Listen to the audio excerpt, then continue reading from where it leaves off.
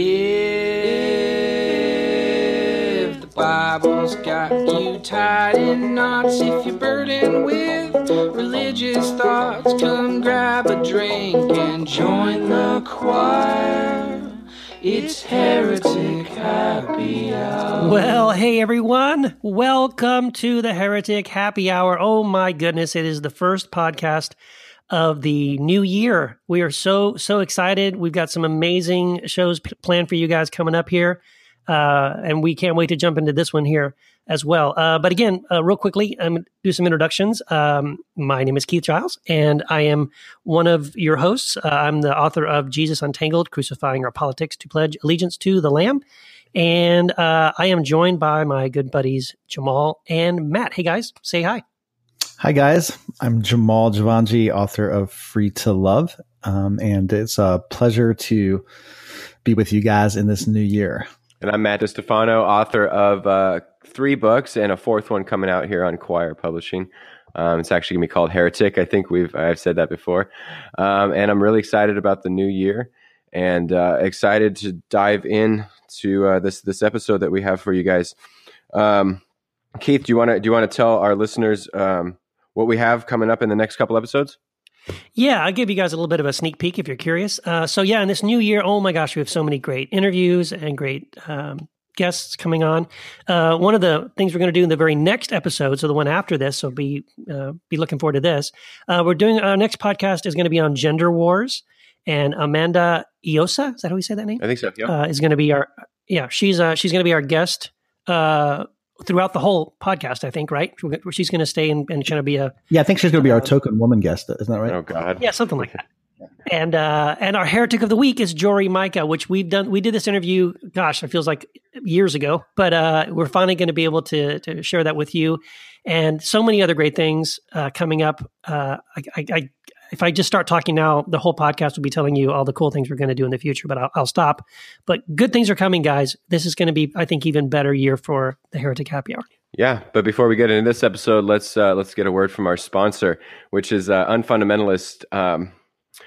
They are a group focused on following Jesus' commandments to love God and neighbor, and is dedicated to opposing the toxic, power-mongering, fear-inflaming nonsense that is inherent in economic, political, societal, and religious fundamentalism. They are a blog. Booyah. Yeah, booyah. They're a blog that you can find at unfundamentalist.com or on Facebook at facebook.com/unfundamentalist. And love them. Jamal, do you have something to announce? I do. And, I know it's Christmas has passed, but we still have gifts to give. And one of the gifts that we give to our listeners, and I don't know if everyone knows about this, but one of the gifts that we really pride ourselves in giving to the listeners is this thing called the Heretic Hotline. And here's the number. Let me just read the number before I forget it. It's 240-3-heresy. So 240-3-heresy. And you can call, you can actually leave voicemails, and you can also send text to that number, and we'll be able to queue up those texts as well as the voicemails to share on the podcast. And speaking of queuing up text, we actually have a couple texts that I would love to read that came into the Heretic Hotline. So this is fantastic. It's one of my favorite things about the hotline is that we can communicate directly with people. And so then there's other means too. But so let me read those. It's the first text that we're queuing up here that came into the Heretic Hotline is this one. Absolutely love and appreciate your podcast, guys. A welcome breath of fresh air and fresh thinking every week for this millennial none and done seeker undergoing deconstruction for a more traditional evangelical upbringing. It gives me hope and encouragement that folks like me are not alone. The ones who no longer claim to have absolute, quote unquote, correct beliefs in certain propositional truths coming from an absolute authority. I cannot have certainty or agreement anymore, and that's okay. Wisdom, careful, conscientious thinking abounds, and that's as close to the way as I can get right now. Let this be an encouragement to you. Keep doing what you're doing. Right now, it's very hard for me to find a community, but this is a great place to start. And that's from Emily K. And so thank you so much, Emily. That's such a beautiful just a beautiful text. Thank you for that. And we really received that as an encouragement. So I'm so glad you're enjoying this podcast, and it's bringing you a lot of just answering some questions and just giving you a place to flesh out what you're going through. So it's beautiful. And we also have a second one. Oh yeah. Here's a second one that came into the Heretic hotline. Guys, put on your raincoats, because I'm going to gush.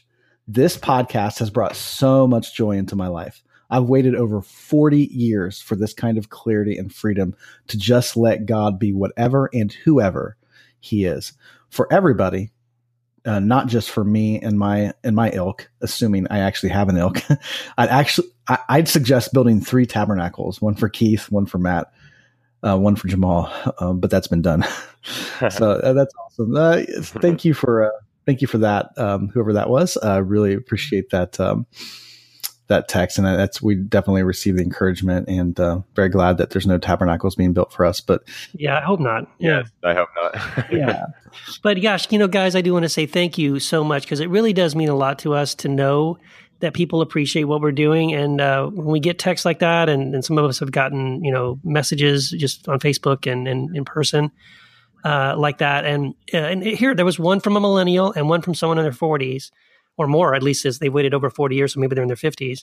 It's just great to know the kinds of people that we're touching, and to know that it does mean so much to so many people. That's what's, I think, blown us away is, the 3 of us getting together to talk about theology and things you're not supposed to talk about has been such a blessing to so many people. So that's so great to hear.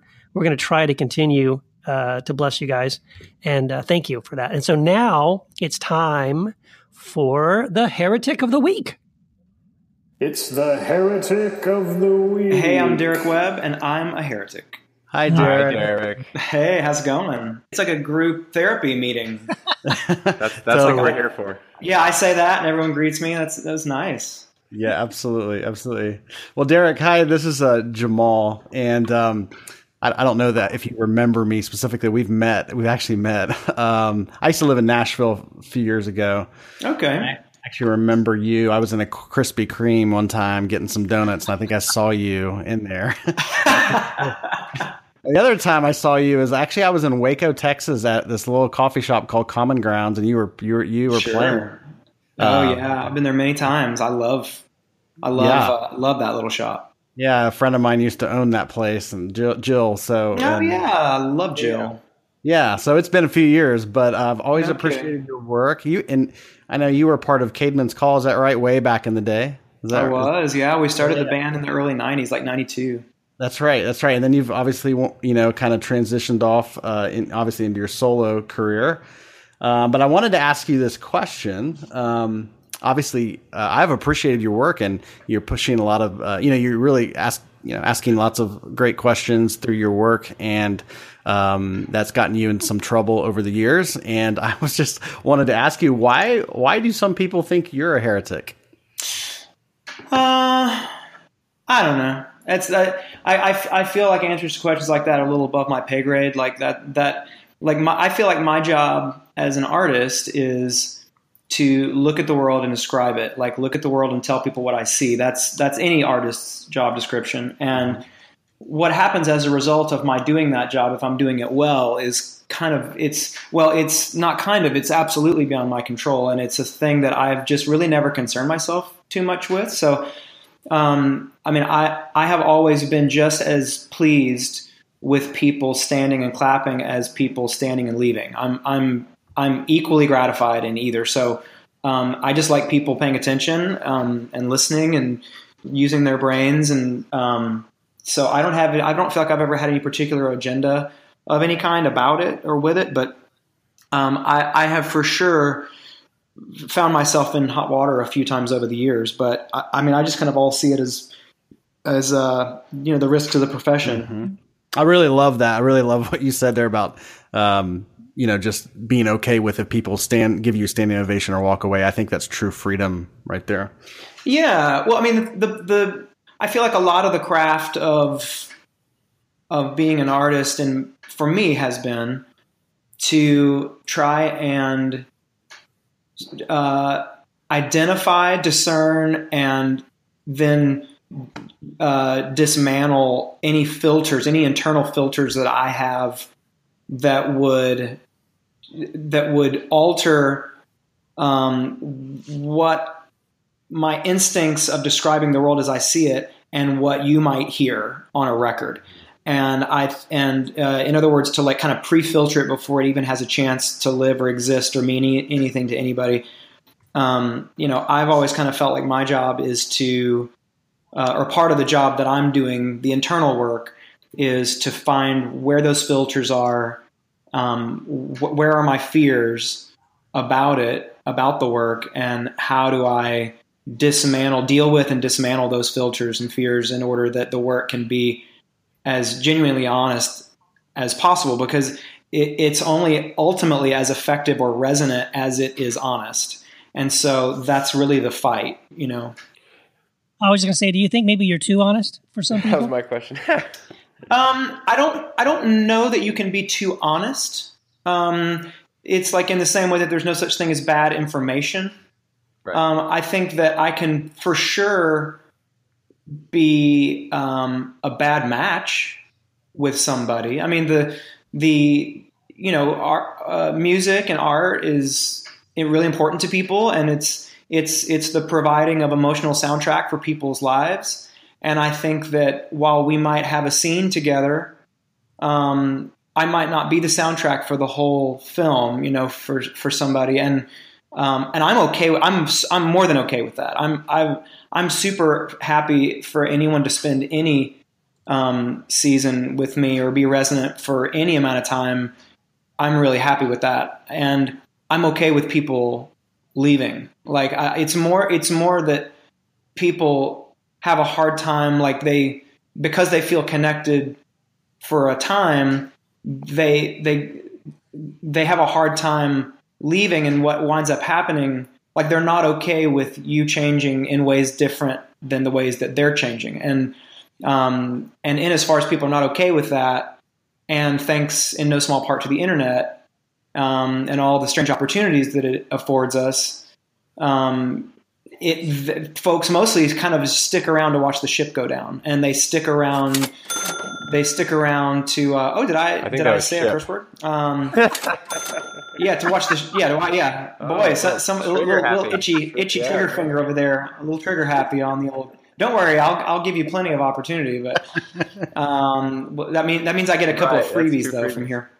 But people like they can't stop telling you that they're leaving, and they can't stop telling you why. Because intense criticism and intense judgment typically comes from intense love and intense connection and resonance. That's I'm only really mad at you too because I really love you too. And I know I have a sense of what I think they're capable of, and when I see them falling short of that, it makes me angry.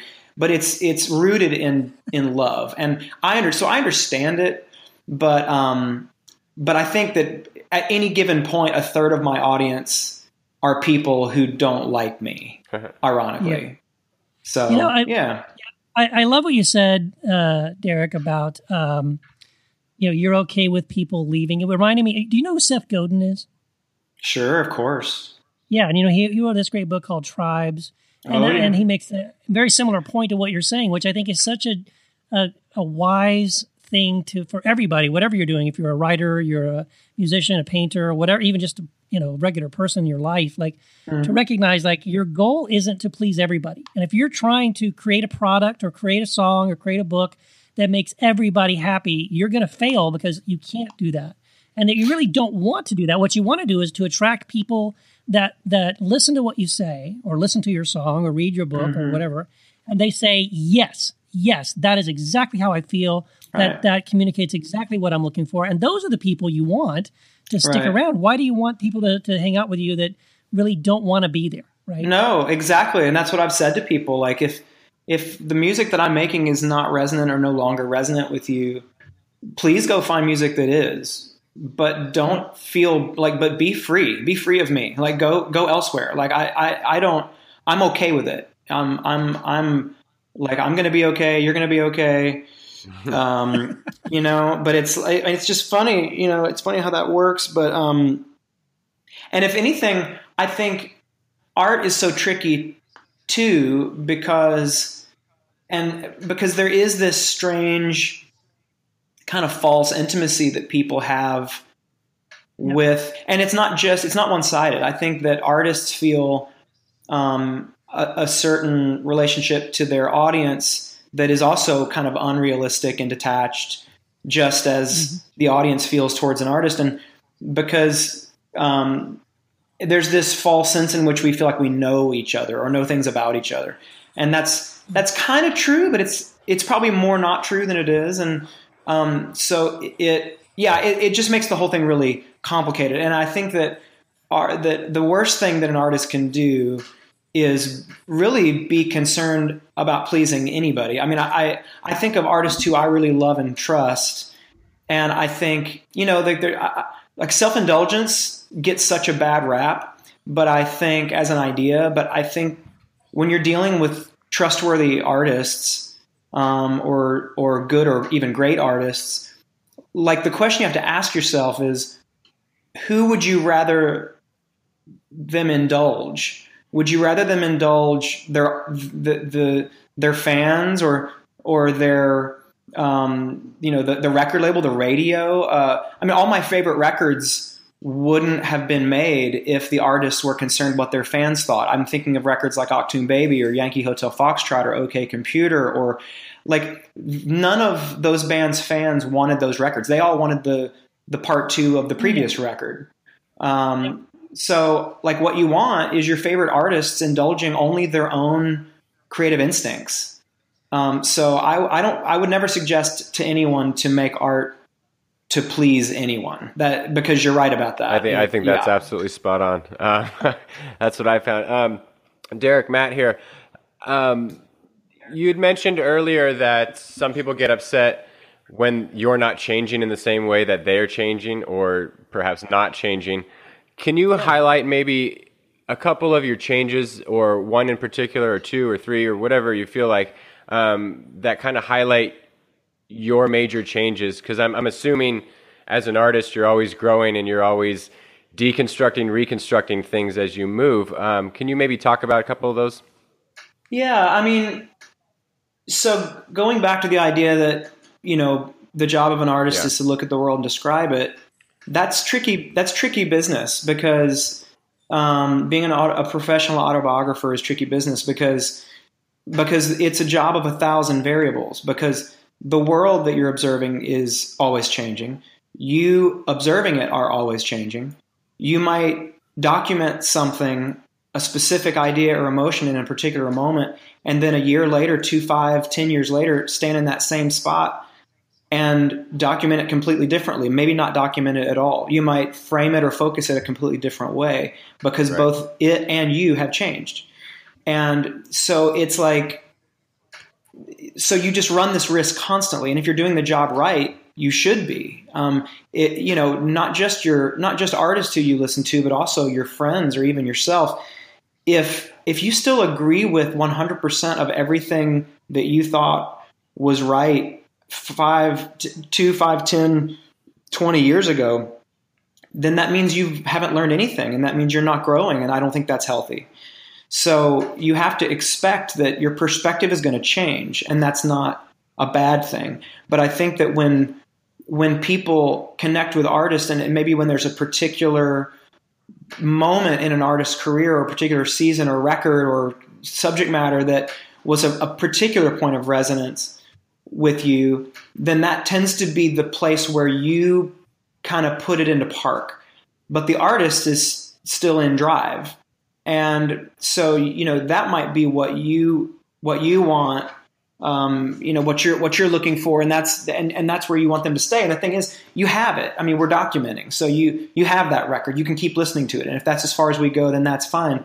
But that's what makes it tricky. So there's been more than a handful. When I left my old band, and started to kind of stretch my legs a little bit as a songwriter, and really find my voice, and what I was writing on those earlier records was a little much for people, initially, and it was kind of, I think, spiritually disruptive a little bit to people, and then it got a little political around the second act with Mockingbird and the Ringing Bell, and that, and that I lost a lot of people there, and then beyond that, it moved on out into ethics and community and records like Stockholm Syndrome, and where it got more into race and sexuality, and I lost a lot of people there, and and then with the new record, Fingers Crossed, it's an autopsy, it's an observation of grief and detachment and deconstruction around spirituality and relationships, and that can be a lot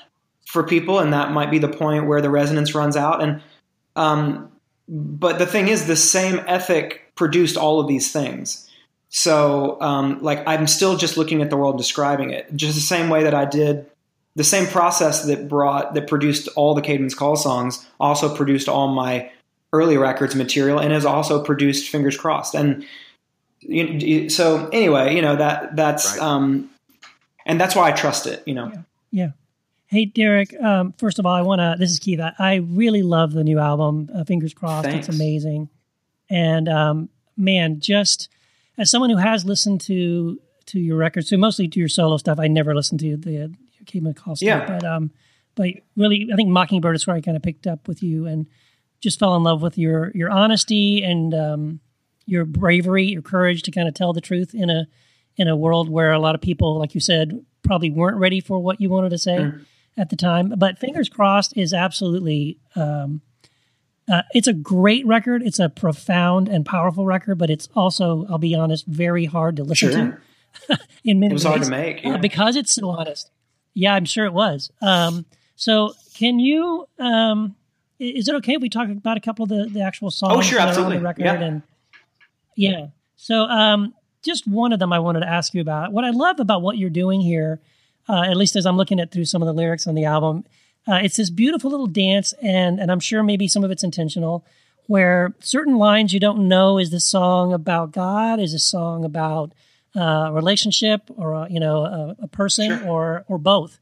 But maybe it is both. But I think the song is "Love Is Not a Choice," and there's a line I wanted to ask you about. So it says, I'm just going to read it real quick. He says, you say, "Woke up and couldn't find you, couldn't find the children, a fuzzy head, blood on my clothes, and I could not remember if I had killed or saved you. I only knew I was alone. Oh my God, I came to just in time to watch it burn, gasoline on my hands, and a grave lesson learned." And then the chorus, "That love is not a choice, 'cause I've chosen not to love you anymore, and I don't have a voice that a heart can hear when a heart knows what it wants, so love is not a choice."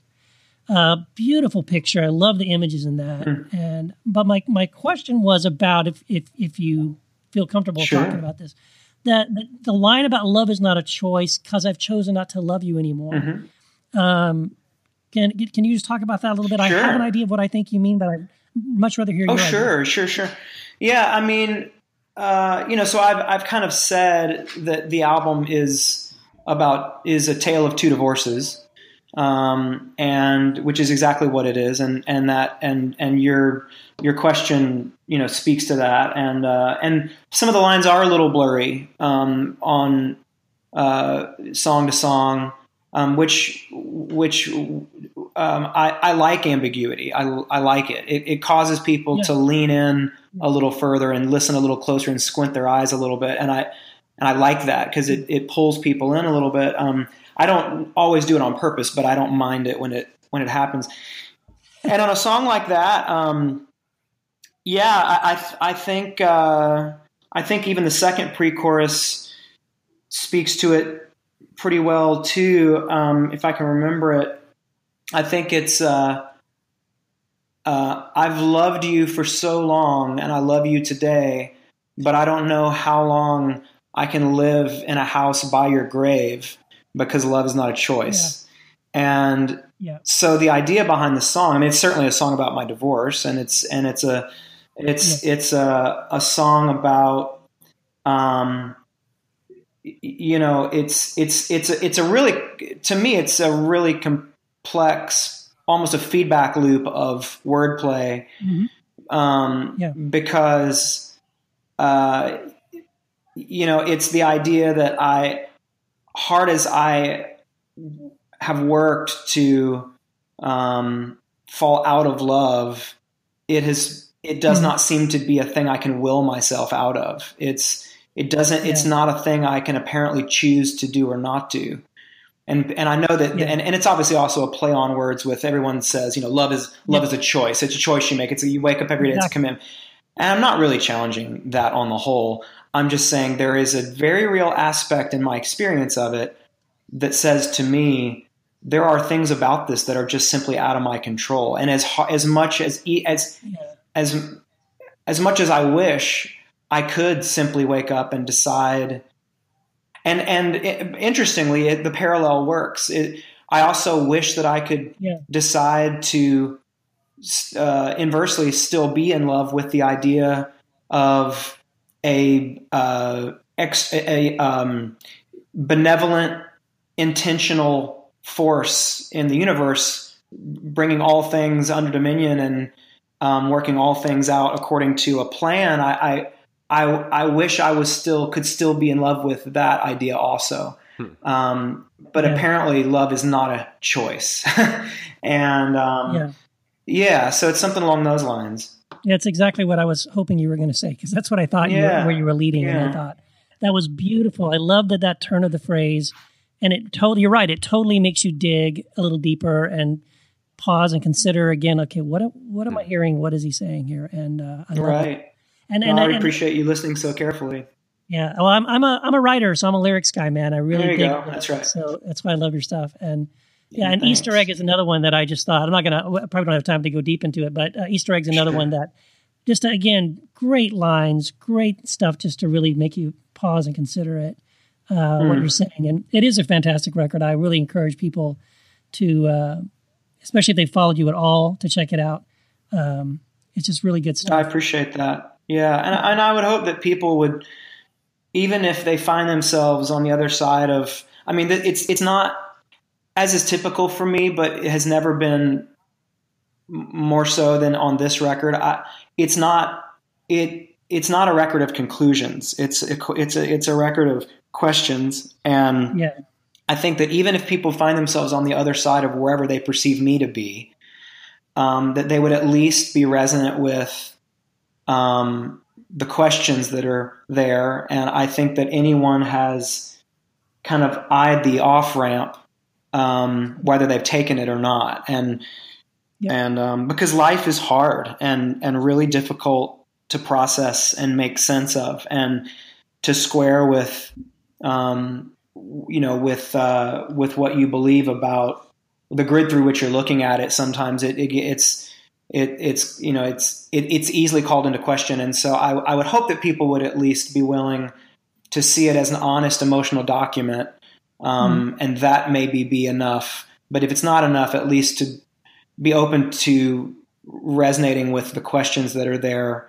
On some scale, I think we've probably all asked them. And so, but I really appreciate your saying so.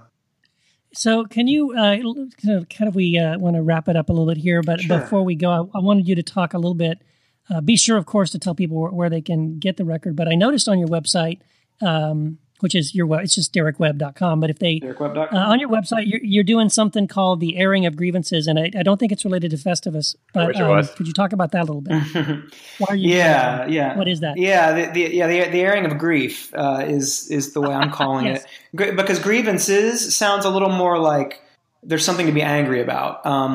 But the airing of grief sounds like there's a little more real estate there, for the process, and some sadness so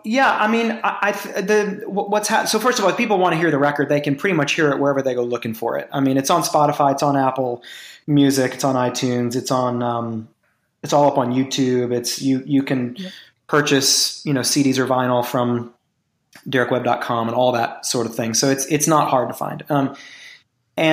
But as people were receiving it and listening to it, very quickly, I got a strong sense of reaction from it.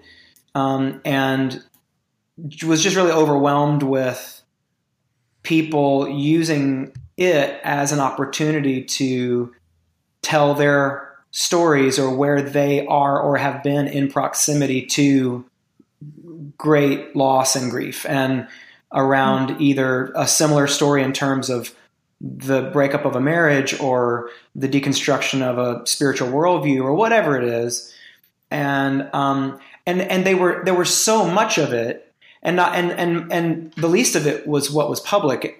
But there's a lot there too. There's a lot on Facebook and Twitter and Instagram and whatever, the places where people put those sort of things, log those sort of comments. But I also got just a pretty overwhelming amount of emails and direct messages from people and texts from friends, and what in having a handful of conversations with friends about what I was reading and observing, I realized that, this is like when you're in the church, when you're in an organized gathering of, around your worldview, it's like there's a community to do that with you, and it really must be done that way. And I think that, and my understanding of Christianity is that it really is a law unto itself in terms of the way that it is only to be practiced communally. There is no version of it that is non-communal.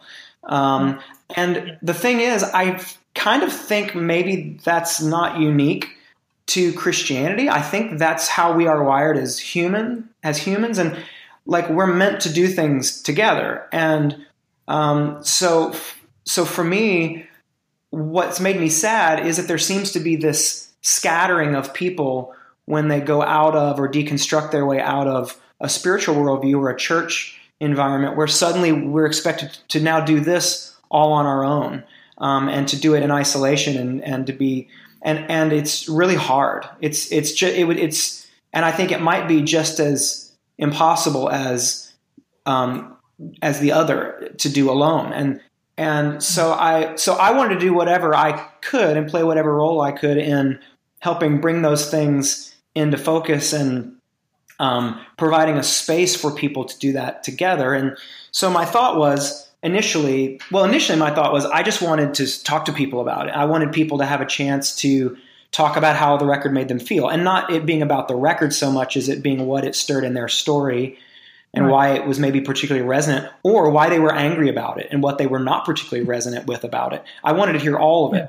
And so I decided to do this thing, the airing of grief, where people can schedule calls with me. And I've been doing hours. I do a couple hours of 10-minute phone calls every day. And I did about 8 today. I did about 8 yesterday. I do a few every day now. Wow. And I record them all. And with their permission. That's part of what you kind of agree to. And we talk. We just talk. I've already heard, just in the last 2 days, I've heard some devastating stories, but also some really hopeful stories of what people have found on the other side of reconstruction and things like that. And my aim is to compile by topic all of these conversations, and then to release them in episodes for people to listen to help get those conversations going, and for people to not feel so alone, because I think that what people are talking to me about on these calls, a lot of folks are going to find themselves somewhere in these questions and somewhere in these conversations. And then in addition, folks can write letters as well, which we're going to read and put with the calls, and we're going to compile it into maybe kind of half-hour episodes. I hate the word podcast. I mean, the world needs another podcast. Like, I need a hole in my head. Present company excluded. But I just don't feel like I've had anything meaningful to contribute to the podcast world. But that's not really what this is. I mean, it's going to be an episodic airing of grief. I mean, we're going to air it out, and we're going to air it literally on the internet. And so, yeah, and it feels like part of the record. I mean, every record has had, every one of my records has had something that's come after that has been part of the record that you could see as an extension, you could see as an amplification, you could see as a piece of marketing, you could see as a lot of ways, but something has always kind of, a second piece of art has typically come up in the wake of every record I've made, and the airing of grief seems to be what's come up for Fingers Crossed, and it's been fascinating so far, and I can't wait to share it, with people. Wow, that is killer, man. I think that's fucking beautiful. Thank you. Yeah, there you go. Yeah, very, very cool. Hey man, Yeah, we're out of time, I think, but Sure. I want to thank you so much, Derek, for coming on and talking with us and sharing what's been going on with you and with your music. And I love what you just said about using. So it isn't just about you, and it isn't even just about your songs, but like providing a space for some healing community and letting other people tell their stories. Man, the fact that you're willing just to spend time with people and talk with them like that is pretty Absolutely fantastic. So Absolutely. that's Well, great. thanks. I really appreciate it. And if folks want to schedule those times, I mean, they get snapped up pretty fast, but, and I don't think there's any available right this minute, but I'm always making more available. And so if folks want to go to my website, which is not ironically at derekwebb.com, there's a link at the top that says the airing of grief, and you can click there and it walks you through it. And there's an address to send letters, and there's also a place to schedule calls if there's spots available at any given time. So if folks want to do that, they certainly could. Yeah, absolutely. Cool. That sounds great. Thank you so much, Derek. Awesome. It's been a pleasure to talk to you guys. I really appreciate Yeah, it. let's do it Yeah, again. thank you, sometime. Derek. Really appreciate it. Yeah. Yeah, wow. What an interview. Derek Webb, yeah, he's just this guy has been, I've followed him for a long time. Years ago, like I obviously kind of dabbled in Caedmon's Call a little bit. It's a long time ago, many years ago. So like, I didn't follow him too much in that, but his work after Caedmon's Call, when he was really pushing the envelope in the Christian music world, oh my gosh. I mean, like he got crucified, but like I have so much respect for this guy, and he's just continuing to live his life and do his work. So it was a fantastic interview. I'm so glad he was able to come on the Heretic Happy Hour, because I've really admired him from afar for many years. Yeah, me too. Right. And I was just introduced to him, so I feel blessed by that. I love what he said about, if people get up and walk away, it's cool. And if people love what he's doing, it's cool. Like to get to that place, man. Woo. Like that takes some maturity, and that takes, I think, a lot of life experiences and having to go through, excuse me, going through the fucking ringer, Well, Yeah, I remember years ago, I don't remember how, it's been 7 years ago, but I have somewhere, I burned it to a CD. It was so good. There was an interview where Derek Webb and Donald Miller, the guy who wrote Blue Light Jazz, just did this conversation back and forth with each other about kind of like what we're talking about. And it was so good. Oh my gosh. And I'm glad I downloaded it, because it's gone now. So as far as I know, I haven't been able to find it again, but it's gold. I go back to that thing once in a while and just listen to some of the stuff they talked about. It was so good. yeah, So yeah, I love Derek. Derek's awesome. he really is. And one of the things I thought was really, that just jumped out at me from his interview was, he talked about creating like from this ethic. He like his music. He said he has one purpose, and that is to describe the world. I think his language was to describe the world as it is. And so when I heard that, I'm like, okay, what is he saying there? To describe the world as it is. He's like, oh, he's really basically saying reality. Like I want to like get what's real. Like what I'm here to do is to speak about reality. It totally reminds me of Jesus, by the way, when Jesus said, I am the way and the truth, and the word truth that's used in the Greek, it really means reality. It's like, I'm the reality and the life, in the sense, like, so we're talking about the way. It's a transcendent thing. He's like, look, before you can actually deal with life, you have to get real. It's like, just get real. So like we're, so much of Christianity, so much of the world, not just Christianity, but I will say Christianity, because I see it as a part of the world, or the world system of things, is built on total illusions, total fiction. And so like when you start to see things the way it really is, reality, like things get clearer. And obviously we're all moving. It's not like everyone's got a corner in the market, but once you get a glimpse of, it's like, I would call that a revelation, or whatever you want to call it. You get a glimpse of reality. You start like describing that.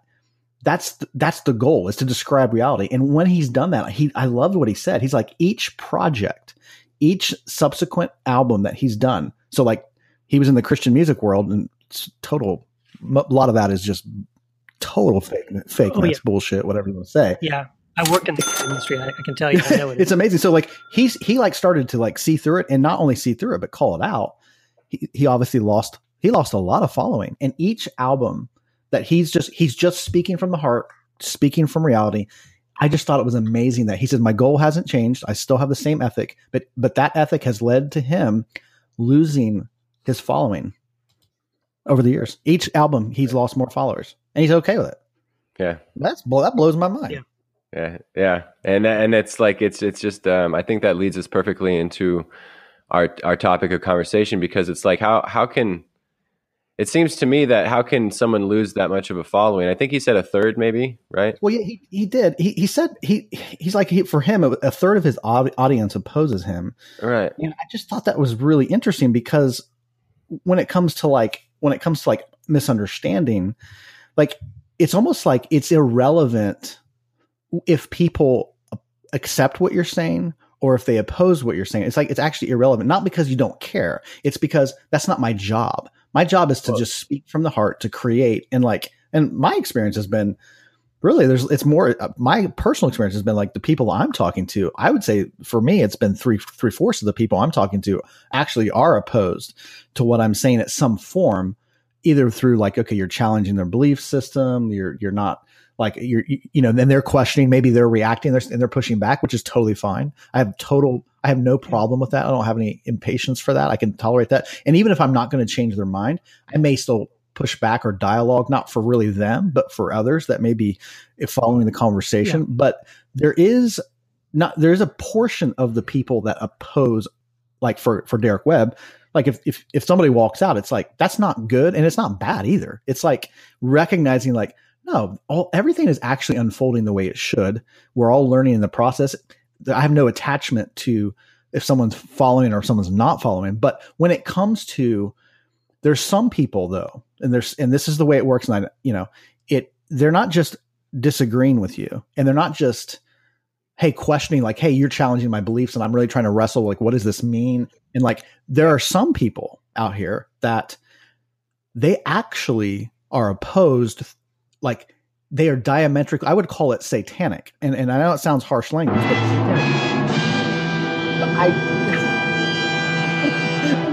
the idea is like Satan means accuser, the accuser of people, so it's like whenever there's the foundation is accusation, that's fundamentally different than someone who disagrees.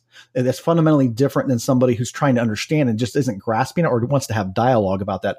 Accusation is actually the Satan. It is the satanic element that goes on in the world. It brings out absolute evil and the people who participate in it. And you can get caught up in it really quickly. And it is though that when I see Jesus, like when I read the Gospels, I see him dialoguing with teachers and people who come to him, like Nicodemus, who doesn't understand, or maybe they have questions. I see him even dialoguing with like the lawyers who are like pushing back. Well, who's my neighbor? And talking, and so like that led into the parable about the Good Samaritan. So I see him doing that.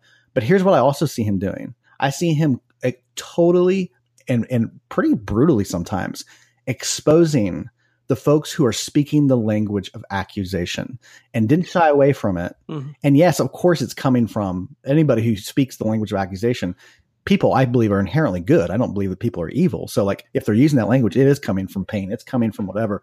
But he didn't pussyfoot with it. He didn't pass it. He didn't just play around with it as if it's like a noble in its source. He really exposed it as the evil that it is. And that's why I think is maybe a great lead into our conversation today about the nature of accusation. Going back to what Derek said, when you lose a third of your audience, or Jamal, you 3/4 of your audience, I mean, it seems like when you touch a nerve so much that there is that spirit of accusation when that many people, I mean, unless you're just a complete asshole, which I don't think any of us really are. I don't think Derek is. But when you've touched a nerve in the religious community, we'll say that much, and that many people, and some horrible things have been said about us, it just in what we do over the years. And Derek, I'm sure I read some articles, before we were doing Derek's interview to catch up with who he was, because like I said, I didn't really know him. Man, some pretty harsh things have been said that seem to be from this spirit, from this place of accusation, and some of them are overt, like the ones I've gotten, wolf in sheep's clothing. I've been accused of that. It's like really false teacher. When you accuse someone of a wolf in sheep's clothing, like the wolf puts on the sheep's clothing, there is intent there. It's like when you attach that intent to say what that is, like that's only from a spirit of accusation. And like you said, Jamal, that comes from the Satan, Hashatan. And there are some scholars who would debate back and forth that, maybe that means the executioner, not necessarily the accuser, or different definitions. But what we can see is behind this Satan, execution and accusation go hand in hand. Jesus said that Satan's a liar and a murderer from the beginning, so when you have this spirit of wolf in sheep's clothing or heretic or all this, you're just putting intent on people's action. Maybe we're just wrong, right? I mean, maybe the three of us are sitting around and we're wrong, but my goodness, like, don't assume the worst in someone, like we're out to deceive the multitudes and send them to hell forever. Like, give me a fucking break. Like that, when that's your jumping off place and you're just going to point that accusatory finger, my goodness. But then there's more subtle accusations as well, right? I mean, those are the overt ones, but we can get really accusatory really subtly, when we gossip, when we do these sort of things, when we ask closed-ended questions with implied intent behind it, seems to be more of a subtle form of accusation, but it seems to lead to more overt accusations, right? I don't know if that's been your experiences. Yeah. Yeah, absolutely. Well, and here's one thing I noticed. It used to really confuse me. Genuinely, I'd be like, because I've had people who are not just internet acquaintances, but people that are my actual friends, like I know them and their family and their kids go to school with my kids. And I've had them online accuse me of stuff like this because they disagree with something I've said. And I'm like, what is going on, man? You know me. Where is this coming from? And so then I started noticing there's a verse in John 8:40, which I found really interesting, where Jesus is marveling at the same thing because he's telling people the truth and they want to kill him. Right. And he even says, he goes, but now you're trying to kill me, a man who is trying, who's telling you the truth. And so then I realized, like, well, sometimes that is how people react, right? You tell them the truth, but that truth, they're not ready for it, or it scares them, or it angers them, or whatever. And so they lash back out at you with this kind of anger. And again, accusation becomes part of that. But I was reading this thing. I'm going to just share this real quick, and then I'll probably be done. But this is just something that as we were talking about this topic, it reminded me of. I listened to this podcast a couple of years ago, where they talk about something called naive realism, or it's a blind spot bias. And the point is that we all have this. It's not just like the three of us are the purveyors of truth, and people that can't handle it push back at us and call us names. But because we do the same thing. I do the same thing. I'm just going to go and admit it. I've also been a victim of this, or I've been the victim of this. But here's what they talk about. They actually start off with the joke by George Carlin, where he says, have you ever noticed how everyone who drives slower than you is an idiot, but everyone who drives faster than you is a maniac? And that joke, it's so true. But it's true, right? But that joke is the illustration of what we all do. In other words, we make ourselves. In other words, people who are like me are normal. Right. People who drive the way I do are sensible and normal. Even though, let's say, maybe that's 80 miles an hour, doesn't matter. That's normal. I'll justify why I drive 80 miles an hour. And someone who's slower than me is an idiot, and someone who's faster than me is a maniac, because I make myself the standard. So anyway, going into the science part of it, and I'll try to summarize this if I can.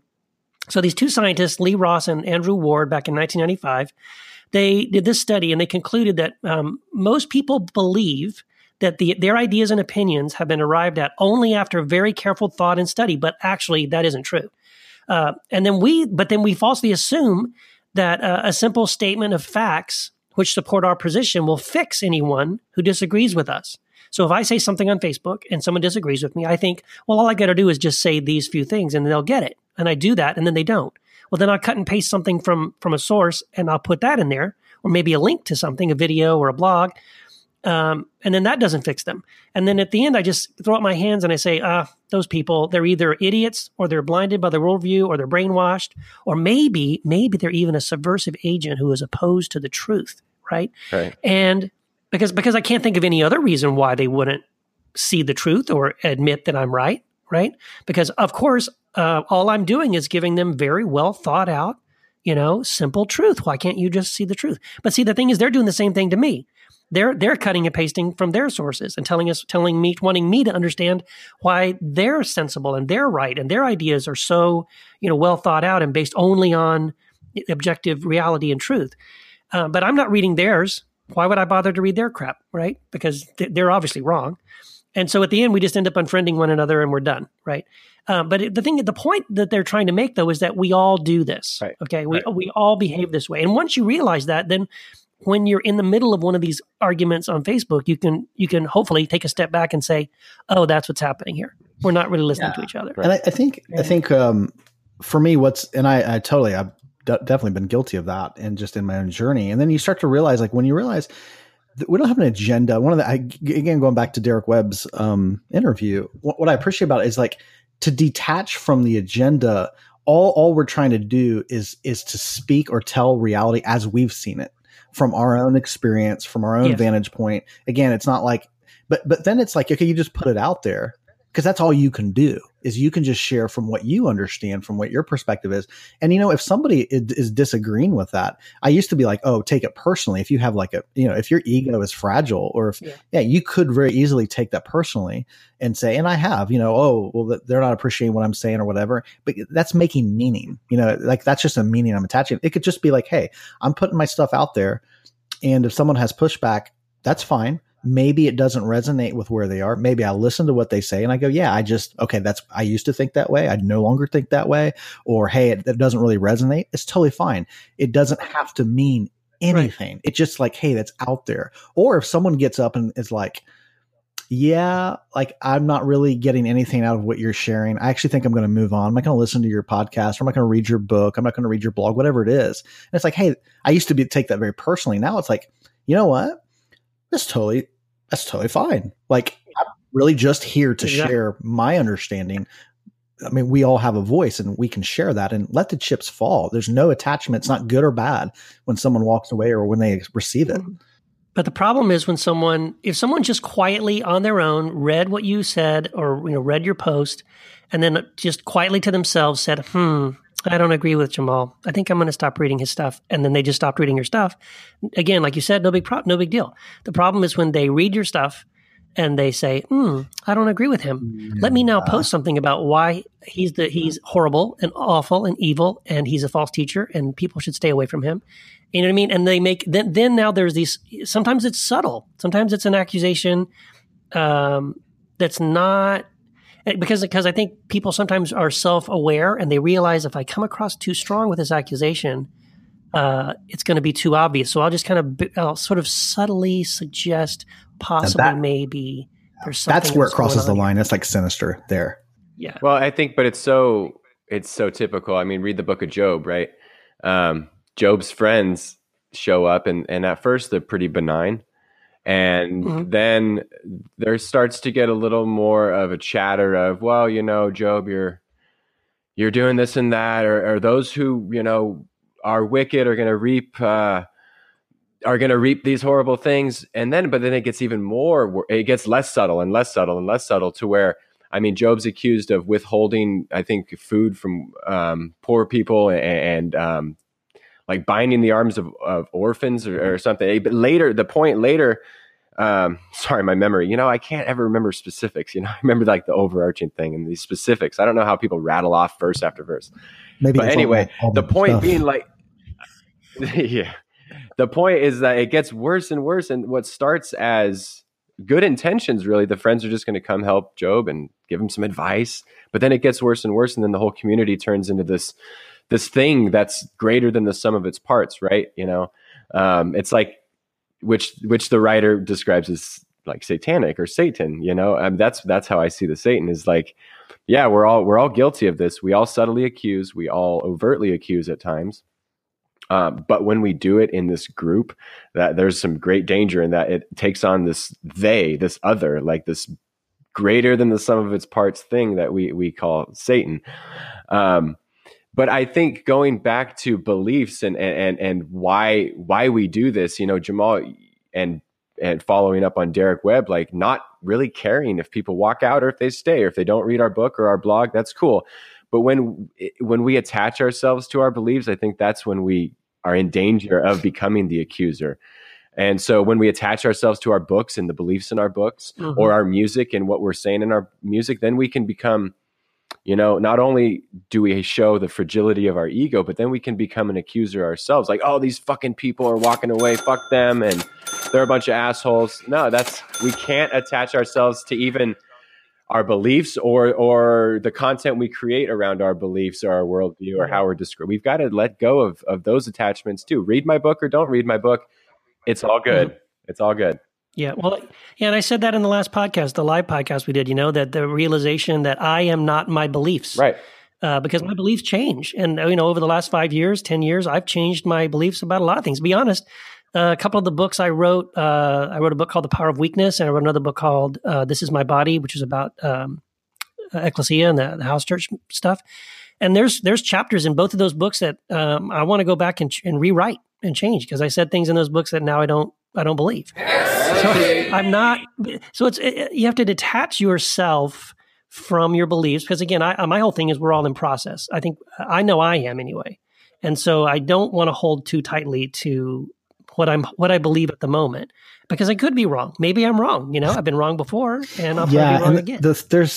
I think for me personally, just speaking personally, whenever there's overt, like outright, just like if someone would like accuse me of being a bank robber, that's just ridiculous. I kind of laugh. Or someone says, Jamal, you have no regard for, we're going to get into this in the next topic, but they're like, you're just a sexist, Jamal. Like, I just laugh at that. Like, okay. I mean, I don't take it serious, but I don't like to jump in on that in the sense of like feeling like I have to defend that, because it's just like, really, you want me to prove I'm not a bank robber?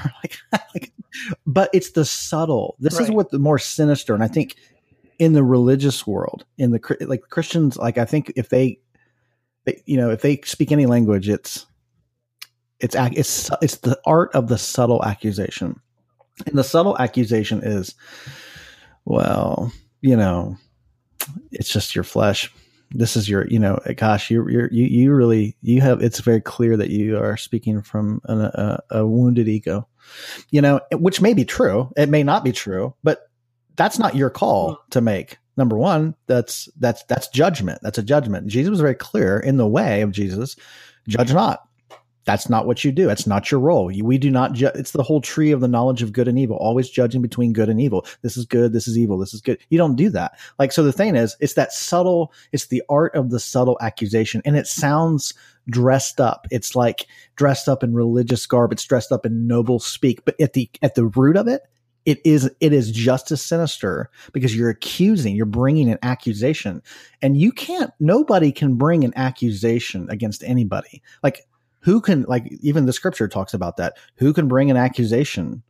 If God is for you, who can be against you? Who can bring an accusation against the elect, which we all are? Yes. Yeah. And I think, I feel the same way about shame. I think it's very similar too. I have a friend, or a couple of friends actually, who will constantly say things like, shame on you, shame on you. And it really pisses me off. I just want to say, no shame on me. I'm sorry. I'm in Christ, and those who are in Christ, there is no condemnation. Christ took that shame off of me. And how dare you as a brother or sister in Christ try to put it back on me? No, there is no shame on me. And then there's no accusation either.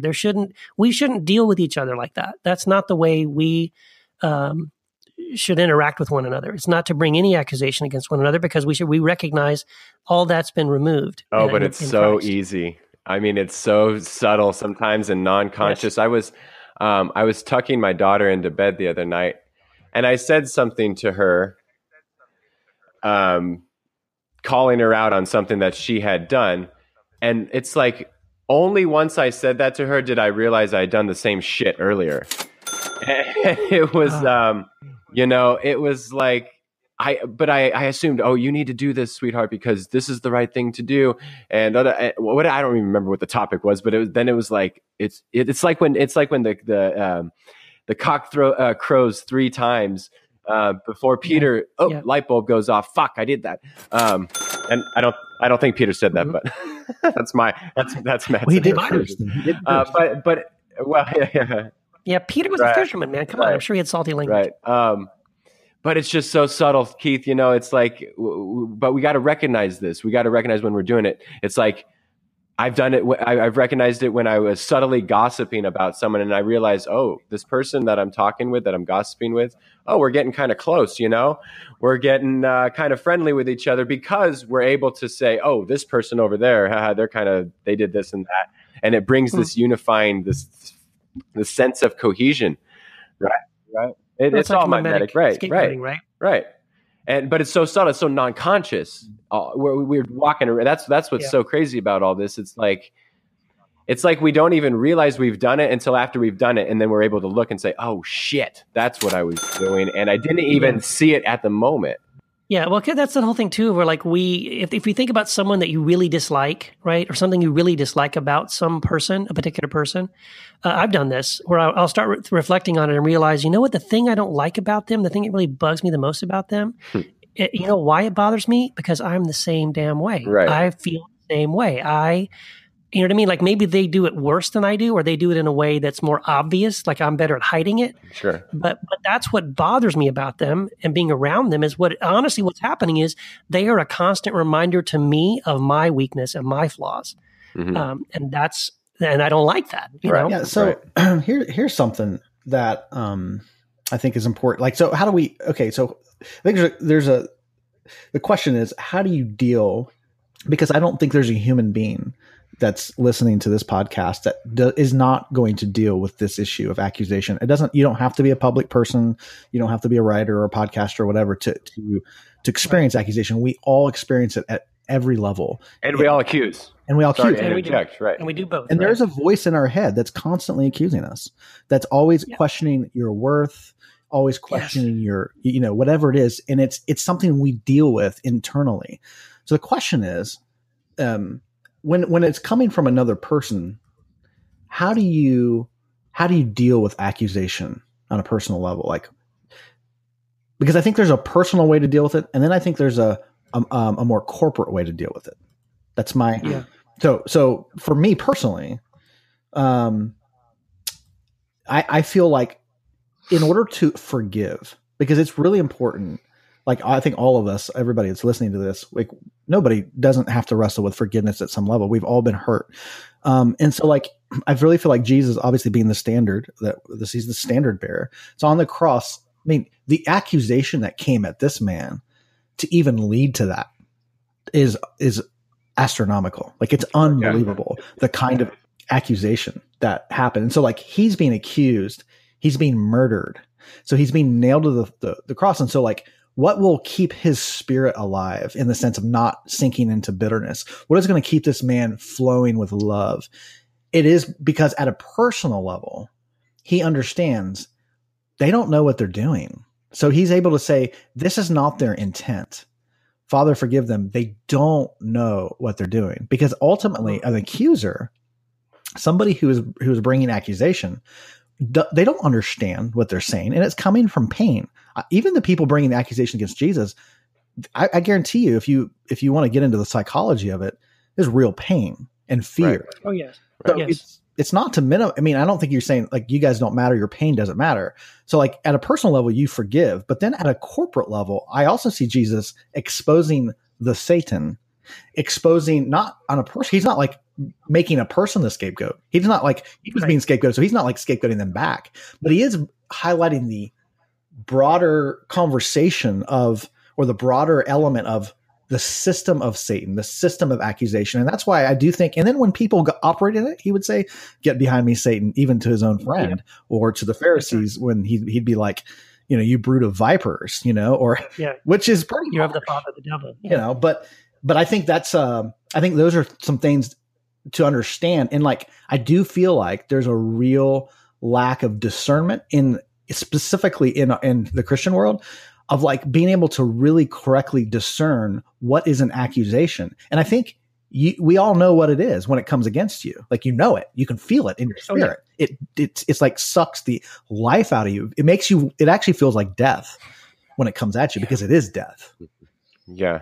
But I think it's then important to be like Jesus and remove the intent from the action, and to also say like to expose it, yes, but to say to talk about it in such a way like Paul did, like it's a power and principality. It's something that, you know, he says, I don't do what I want to do and I do what I don't want to do. You know, that's how he talks about the will, and that we are enslaved, and we need to see this, this enslaving mechanism as something that's over us. So we got to remember not to think that someone's always acting out of their own malicious will, or to say, oh, this person's just whatever the things we've been called or have called others, you know, wolf in sheep. This is this person. This is their intent because I saw this action. And it's like, no, we need to talk about these things as these overarching principles so that we can remove the intent from action and then freely offer forgiveness. So that's what Jesus did. And I think that's what Paul did for the most part. I mean, he didn't do it on the cross. But you know, Jesus, like you said, he's the standard bearer, and yes, he calls it out, but at the end of the day, like the moving parts within these systems that we have, they don't know what they're doing, and we don't know what we're doing, which is why we all need grace, you know? Yeah, I think we have to, I think it has to start with, it totally is to me, the whole thing about, you know, I'm very, very aware of other people's flaws. I'm not very aware of my own, or if I am, I bury it a little bit. So it's totally the speck in my brother's eye, which is so obvious to me, in the beam that's invisible in my own eye. Right. So I think it starts with, you know, how do we deal with accusations? Well, start with myself. Like, in what ways do I accuse other people, and in what ways do I prejudge them? And I'll be honest with you guys. I think this is true. I don't typically accuse people on social media, on Facebook. Like if someone's coming at me, I don't do a tit for tat thing. I don't come back at them with like, well, you're probably blah, blah, blah. But I don't in the comments, but in my mind or in my heart, I probably do say that guy is just an ass, right? Or this guy is just, in other words, I create a model in my mind of what's wrong with that person. Right. And I create this and I judge them, right? And in my mind and my heart, I am accusing them of some things. Right. So I think it has to start with us first. Social media makes it really hard. I think Facebook especially makes it really hard once this accusation thing starts happening. And so they accuse you of something and you feel defensive, and then you're trying to, what do you do? How do I respond? Do I ignore it? Do I try to address it? Do whatever? I mean, it's a no-win situation. And what I've tried to do, sometimes I'll just try to private message that person and just go, like, hey man, hey brother, hey sister, I saw you made that comment that really bothered me. Can we talk? Or if I can we Skype? Can we actually have a conversation about this? Like and I've even told some people, I am not going to deal with you any further until we talk about this. Unless you're able to come on and talk to me about it on the phone or on Skype, we're done. I'm not going to pursue this anymore. Did you guys see, I think someone shared it in the Facebook group, that whole thing Sarah Silverman did, where this guy called her a cunt. And her response was, thank you. I was waiting for that. I'm just quoting what he said. And her response was the most Christ-like thing I've ever seen in my life, to just totally, say, hey, I know you're coming from a place of pain, and where does that come from? And she drew the guy out. He confessed his situation, his pain, some of what, the root of it. She, found out he had back problems. She rallied people in San Antonio, where he was from, to give him, help him with some therapy. And he apologized, of course. But what's funny is he didn't apologize to like 10 things down the line. He did not immediately apologize, but eventually he did and said, hey, I'm sorry I said that to you. But anyway, the resolution of this thing was this beautiful Christ-like picture of someone who, I'm pretty sure Sarah Silverman is not a Christian. Maybe she is. But at the same time, what an amazing example of, well, if there's a typical example of that's a beautiful way to address someone who is accusing you of something or attacking you in some way, of like drilling down into that person. Who are they? What is their pain? Let's just ignore anything and everything they say about me personally. Let's just drive down into like seek healing for that other person. Now that takes time and energy, and frankly, that's really hard to do on a regular basis. But I do think that's a great example of how we could respond in a way that could arrive at some healing. I wish I did that more often. Well, I think it's a matter of discernment. So, for example, like this, that's a response to accusation, Right. but I don't know that it's the response because, and I think there's this idea out there that is like, well, that's the way Jesus would respond 100% of the time. And he didn't, he just didn't. And he like there were times I think he probably did do that, but like we just going from the canonical gospels that we have, it's like, we have, this example of highlighting the essence of it, because sometimes when someone's coming at you with accusation, you're not actually even speaking to that person because it's actually not the person speaking. It is this kind of this overarching spirit of that really is built from, the foundation of it is coming from a faulty identity. And so like, so when someone's speaking that language, you to reason with that, oftentimes it's like you giving somebody bullets for the gun they're going to shoot you with. And that's often what happens. Well, and that's what happened that's why I think Jesus, many of the times when these accusations were coming before his crucifixion, he just was silent. Like he was very quiet, because there was no reasoning with those people in that sense. So I think it is a matter of discernment.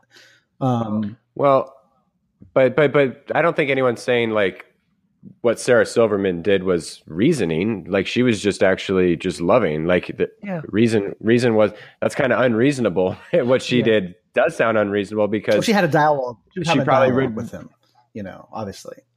But I guess sure, but it's a approach. It's not, to me, it's not the approach because I've done that. Yeah, and it's not.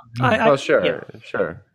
I've tried as well. I've had some times. I'll be honest. I've never had the storybook ending that she had, but I have had occasions when someone is like just really unreasonably attacking me and coming at me and calling me names and all that kind of stuff, just like over the top. Where I have been able to just like respond in the most gushy, loving, God bless you, brother way, and no matter what they say, I'm just blessing them and blessing them and blessing them, and they will eventually. I mean, again, they don't turn around and go, "Oh, Keith, I'm sorry, man. Let's be bros." But they have at least stopped attacking me, and because like they're just tired of everything they say, I just come back at them with a blessing. There's like, oh well, you're not going to play ball with me. You're not going to give me what I want. You're not giving me the reaction I want. I'll go somewhere else. But sometimes it does work. I agree with you, Jamal, in one sense that I don't think there's in general, I don't think that we should look for formulas. Right. I think we do look for formulas. Oh, and if this ever happens, do this. We do formulas in prayer. We do formulas in evangelism. We do formulas in, we just want a formula, but God is not a formula. God doesn't work that way, right? God wants us, everything is unique and every situation is unique. So I agree with you in that sense that maybe with a particular person, maybe the best thing to do is just walk away because they're not gonna back down. And here's the practical question. Right. Just more of a practical thing to think about. It's like, okay, so there's a difference between accusation and disagreement. So like people can disagree with our positions or things we're saying, but it doesn't mean they're accusing you. So here's the I think the $1 million question, because obviously we're having a conversation about deconstruction, reconstruction. We are challenging, firmly entrenched belief systems, and so this is going to be, that's not going away anytime soon. So the question is, how can we disagree with each other and even challenge some of our thinking and ideas without actually resorting to accusation, which it so often happens? Like, so how can we not accuse, even subtly or overtly, and yet still maybe even push back against ideas and things that we're saying? Yeah, well, I think we have to do exactly what you said. We have to believe the best of people, assume the best of people, and discuss concepts and discuss ideas without resorting to getting personal. Yeah. And I think we have to, when we question each other, I think we have to ask really open-ended questions. Yes. Any closed-ended questions, yes or no questions, up and down questions, left and right, black and white, those questions, they have their purpose. Do I take a right here or do I take a left here, honey? Or, things like that. But when we're asking the deeper questions of life, the existential questions, the cultural questions, the theological, we've got to be really open-ended in our questioning of others, because when we have some intent and some implied intent in our wording, maybe, or we're asking, Keith, why are you a fucking asshole? It's like, well, or are you a fucking asshole? No, but I've implied that you are when I ask you that. Right. And if Keith answers that question, I think we need to be. Why are you so defensive about that, Keith? Sure. I'm sorry. You just. Well, that's exactly what happens, right? Then they accuse you, and then no matter what you say, pretty much, it's like, oh, man, you're so defensive. I must have touched a nerve, bro, because you responded like it was so much passion, even if like there's no passion at all in what you said. You just create you create your own narrative. Well, yeah. That's why I always go towards the open-ended questions rather than the closed-ended questions. That's a great. That's what I've learned. A great point, Matt. That's a really great point. And I have figured this one out. Now, that statement alone is like, if somebody's like operating in some accusation, they're going to come at me like, that Jamal is such an arrogant ass, but like, no, I seriously have figured this one out. So here's the thing. How do you respond? How do you disagree with that accusation? I really feel like it is all hinges upon how we view our own nature, our own heart. And what came, like I was having this dialogue recently with a person and we were obviously disagreeing, and there was subtle and not so subtle accusations being thrown at me in the conversation. And I said, so my only response was, and it was like, hey, look, like they were trying to like say, hey, can't you see, like you're messed up? Can't you see blah, blah, blah. And I said, you know what? I'm not saying I don't have, areas to grow or whatever, but I know my heart and I know my motivation and I know my heart. And my heart is actually really good. And when I said that, the response was, that's disgusting.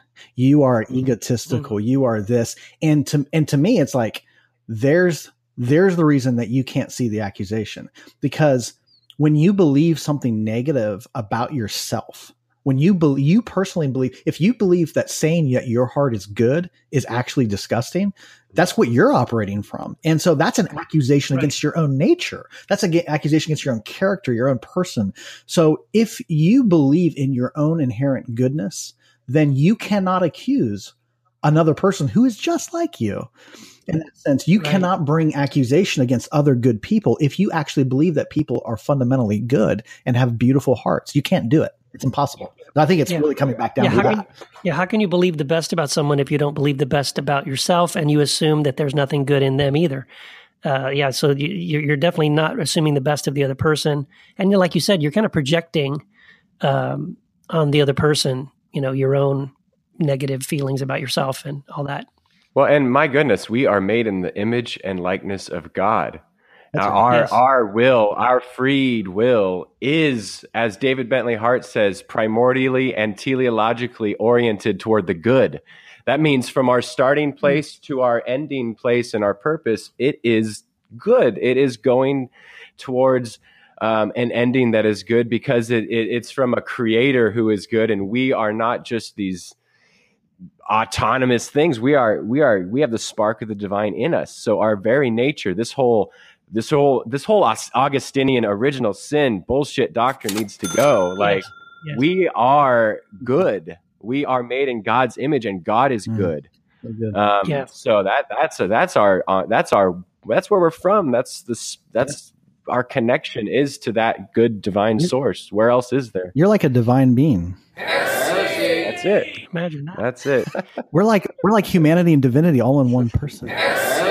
Yeah, we're like the incarnation of Christ in the world, where Christ is in me and Christ is in you. And you know what, guys, I was thinking that we need to do a whole podcast just on what we just ended with here, because I think this is such a key thing, man. I think so many Christians, they don't believe in their heart that they are good or that Christ could make them someone how are we like who is God? good. How are we like? Yeah, we got to do that. We're like God. Yeah, we got to do that. You're like God. But I think we're out of time for this one. We're out of time. So yeah, next episode, Gender Wars, Amanda Iosa, Jory Micah, Heretic of the Week. Looking forward to it. Yeah, and don't forget, because we have the Heretic hotline that's available. It is. What is the number? It is always open. 2403 Heresy. That's right. Operators are standing by.